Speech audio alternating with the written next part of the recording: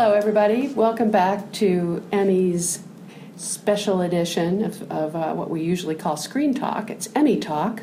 Emmy Talk with Michael Schneider, the executive editor of IndieWire, and I'm the editor-at-large, Ann Thompson. And we are going to start our prediction mode, and we're going to go through all the categories that we can manage in the next few weeks, right up until the end, and when the voting is completed. Yeah, all the categories that we can fit. So week after week, come back here, and we'll be playing some predictions for you. So we are going to start with what is called Best Special Class Program, and you may want to know what the hell that is. But what it basically is are these big shows like the Tonys, the Oscars, a live edition of Hairspray that aired on NBC, and the Super Bowl halftime show starring Lady Gaga. Yeah, it's kind of shows that really don't have anywhere else to go. So let's just lump everything else, the extras, into this special class category. So how do these people who vote for this, and this is always the big question for me, on what basis do they weigh the best show if they're all so different? Well, and also the big debate that's always waged is it weird for an award show to be awarding other award shows? Right. It's a little meta. And there was a period of time where the Emmys were even eligible for an Emmy. They stopped that. They stopped that nonsense a couple years ago, or several years ago rather. But still, it is strange to see all these different award shows up in other along with the live musicals, halftime shows. It is a real grab bag. And this year, it kind of looks like almost like every year. The other thing is, it almost looks the same. So this year, once again, you've got the Oscars, you've got the Super Bowl 51 halftime show starring Lady Gaga, you've got Hairspray Live, and you've got the 70th annual Tony Awards. And I understand most people seem to feel that the Oscars are the most. I could see that. I mean, it's the most elaborate, the most gorgeously mounted. If it were me, I might go with Hairspray Live, just because that's an actual artistic endeavor that was well executed and very popular. But yeah, well, and Grease Live won last year, so the trend would be to give it to Hairspray Live this year. But we're talking about the most interesting Oscars in history. So, it was the night that the envelope was a mistake. Right. If there was ever an Oscars to award an Emmy to, it was this one, the one that we're still talking about. Yeah, but you're awarding it for something that was done well, and I would like to suggest to you that aside from the snafu, this was actually one of the most smoothly mounted and well-mounted Oscar shows in recent memory. Yeah. We'll start with host Jimmy Kimmel, who earned almost universal raves for his job. He did fantastic, and it made for, the Oscars, it's been hit or miss over the years, and it really does come down to host, and Kimmel pulled it off. Indeed. So we agree on that. Yeah, so I would not be shocked to see the Oscars. But again, you've got the same nominees as last year: Tonys, Oscars, Super Bowl halftime, a musical live show. The one that wasn't nominated this year was the Golden Globes, which was nominated last year. So. Yeah, I can't even remember the Golden Globes. It already is falling into the mists of history. It does feel like a long time ago. So the other category, we're going to do Best Host for a Reality or Reality Competition Program. And in this case, we have RuPaul's Drag Race, which is gaining in popularity and actually got nominated for the first time this year. I think he got host last time. Yeah, so RuPaul actually won last year for host. So he's on a roll. Yeah, could be a repeat winner. Would not be surprised. Then we have Martha Stewart and Snoop Dogg for their potluck dinner party, which faces my personal favorite because I would love nothing better than to see Snoop Dogg and Martha on stage at the Emmys.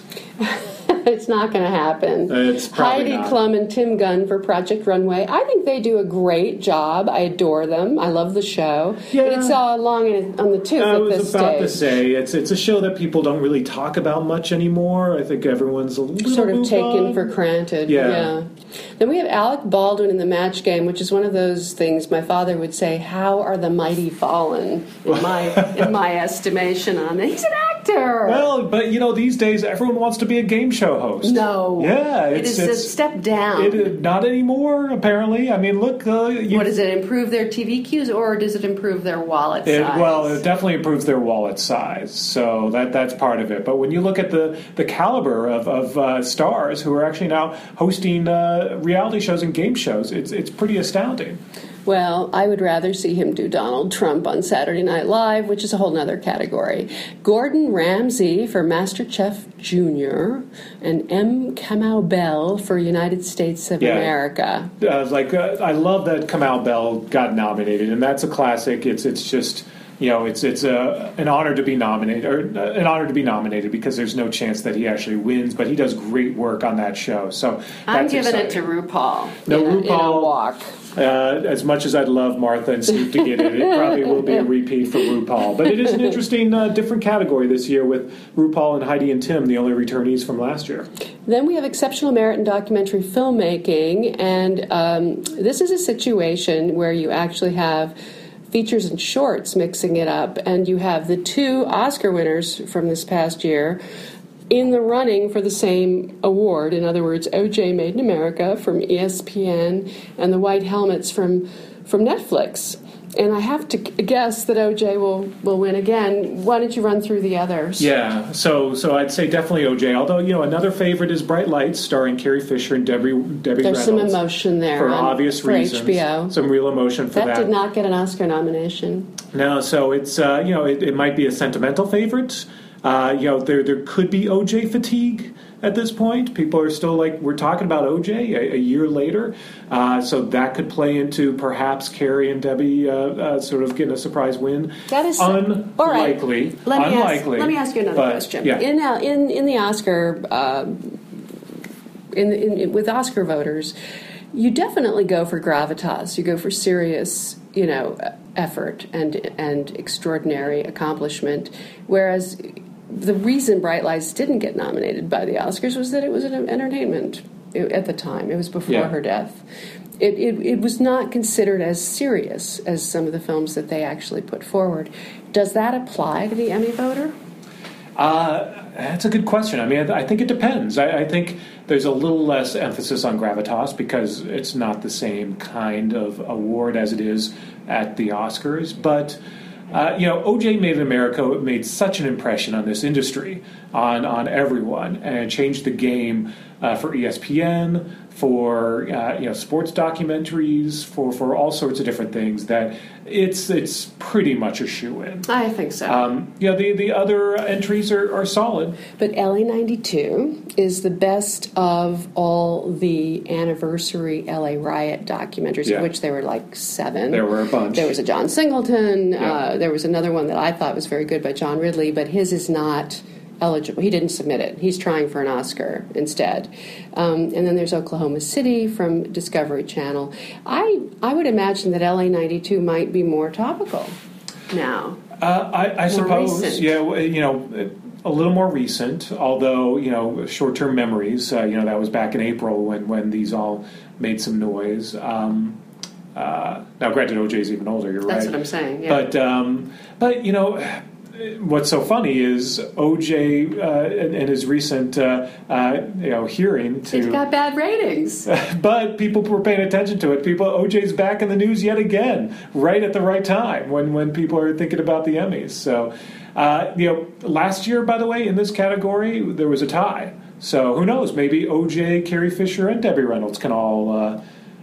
they won't be taking home Emmys, but you know what I'm saying. Oh, dear. Good to know. Yes. Then we have Best Documentary or Nonfiction Special. Again, familiar from the Oscar race is Ava DuVernay's 13th from Netflix. One of the riot docs is in this category, L.A. Burning, the Riots 25 Years Later from A&E. And The Beatles, 8 Days a Week. This is the Ron Howard documentary that is actually going to be in the running for the Oscar this year, which was from Hulu, and a House Divided, Vice Special Report, and Amanda Knox from Netflix, which was eligible for the Oscars last year but was not nominated. So this intersection of Oscar and Emmy. Now that's going to change, right? Is that where? Well, I find it very interesting. The rules changed, supposedly because of OJ, but there is an Amazon doc, Long Strange Trip, about the Grateful Dead that debuted as a theatrical movie, 6 hours long. Up at Sundance, and they're breaking it 4 hours long, and they're breaking it into parts for Amazon. So it's still eligible. So it's episodic TV that is supposedly not eligible for the Oscars. Just So it's all how you play it. Yeah. It's the strategy of it all. 13th, as you mentioned, is the front runner, and that would continue Netflix's streak. They won this category last year with What Happened to Simone. Would not be surprised if 13th picked it up again this year for Netflix, partly because of Ava DuVernay. She's just such an extraordinarily ubiquitous and present person. She uses social media with a great deal of skill because she has a marketing background. She's become a spokesperson for this, women in, because of her series, Queen Sugar, advocating for women directors. I mean, she's just become an enormously popular figure. Yeah. Quite honestly, when you see her name, I think you just automatically check by that box at this point. She's a familiar name in a world of, perhaps other names that aren't as familiar to the voters. And the voters may want to very well lean in, as they did during the nomination process, for some diversity and inclusion in the winners. Absolutely. And then we have Best Documentary or Nonfiction Series, The Keepers on Netflix, which I am still finishing up. Yeah. This is one of my favorite series, new series of the year. It's an extraordinary one it's a true crime series about the murder of a nun. And the women mostly, and men, who are trying to find out what really happened to her. Well, then they pretty much know, right? I mean, it was this priest who... He did something. He murdered her. He had someone else murder her, probably. Something, He made it happen. Either way, it's a little... He's gone. It's not going to be put into the courts. But it's really good. Yeah. But up against it, Planet Earth 2, which was incredible, from BBC America. 10 nominations for BBC America for Planet Earth 2, so that was solid. Oops, sorry. I'm turning over the wrong... Here we go. Got Chef's Table from Netflix, a nominee from last year, returning. American Masters, PBS, also a nominee from last year, back. And 30 for 30 from ESPN, which, has become, again, like I was saying before, the standard bearer for sports documentary series. ESPN... Well, they originally did OJ, but they just turned it into a 7-hour instead of a 30-minute. But 30 for 30 has turned into, quite a series, 7 nominations for ESPN this year, up from 0 last year. So ESPN now a player in this space. Now, of course, what show won last year for this award. Making a Murderer, Netflix. So Netflix can continue again the streak if The Keepers picks it up, and once again dominating this whole docu-space. I think honestly, they're dominating it, and it used to be HBO and Sheila Nevins, the great czar of documentaries, that dominated this space, and now it's definitely Netflix. Yeah. And Lisa Nishimura is the doyenne of that universe. Well, it's Netflix stealing a page from HBO, knowing that it's a lot of these categories where you can really start to tally up nominations. So, it's really a battle of those two titans now. HBO managed to still increase its number over last year, even though it had fewer at-bats in some of these spaces. So. All right, so then we go to Best Informational Series or Special, and my favorite, I have to say, still remains Anthony Bourdain, Parts Unknown. Do you think that's the leading one in this category, or do you think some of the others have a shot? Well, it won last year, so of course it's got the incumbency behind it. The potential spoiler could be Leah Remini and her Scientology and the Aftermath series that she did for A&E, which got a ton of attention. And Remini really got some real accolades for really being gutsy and ballsy and coming out and completely disavowing her time in that organization is the best way to put it, in that cult. I mean, organization, but it was a pretty well received documentary series. It's coming back as well. So Bourdain's got a little bit of competition there, but again, he won last year, so I would not be surprised if he picked it up again this year. He's got that sort of perfect combination of a winning celebrity host persona, but he's taken seriously, and he does it really, he executes his team. They execute it really well, and it's fun, and it's informative, and it's travel and food and politics all in one delicious package. Yeah, and his so the other competitors in that category were all nominated last year as well. Vice on HBO, Star Talk with Neil deGrasse Tyson on Nat Geo, and Inside the Actors Studio. There's some celebrity quality there too. Yeah, and also Inside the Actors Studio on Bravo. So yeah, all right. And inside the Actors Studio is, of course, James Lipton, who is 23 years doing this show.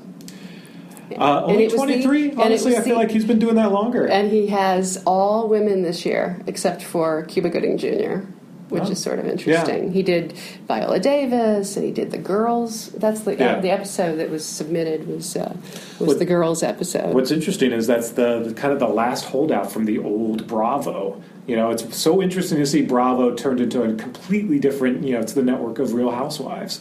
And, they completely changed their entire programming mix, a good 10 years ago, 15 years ago now.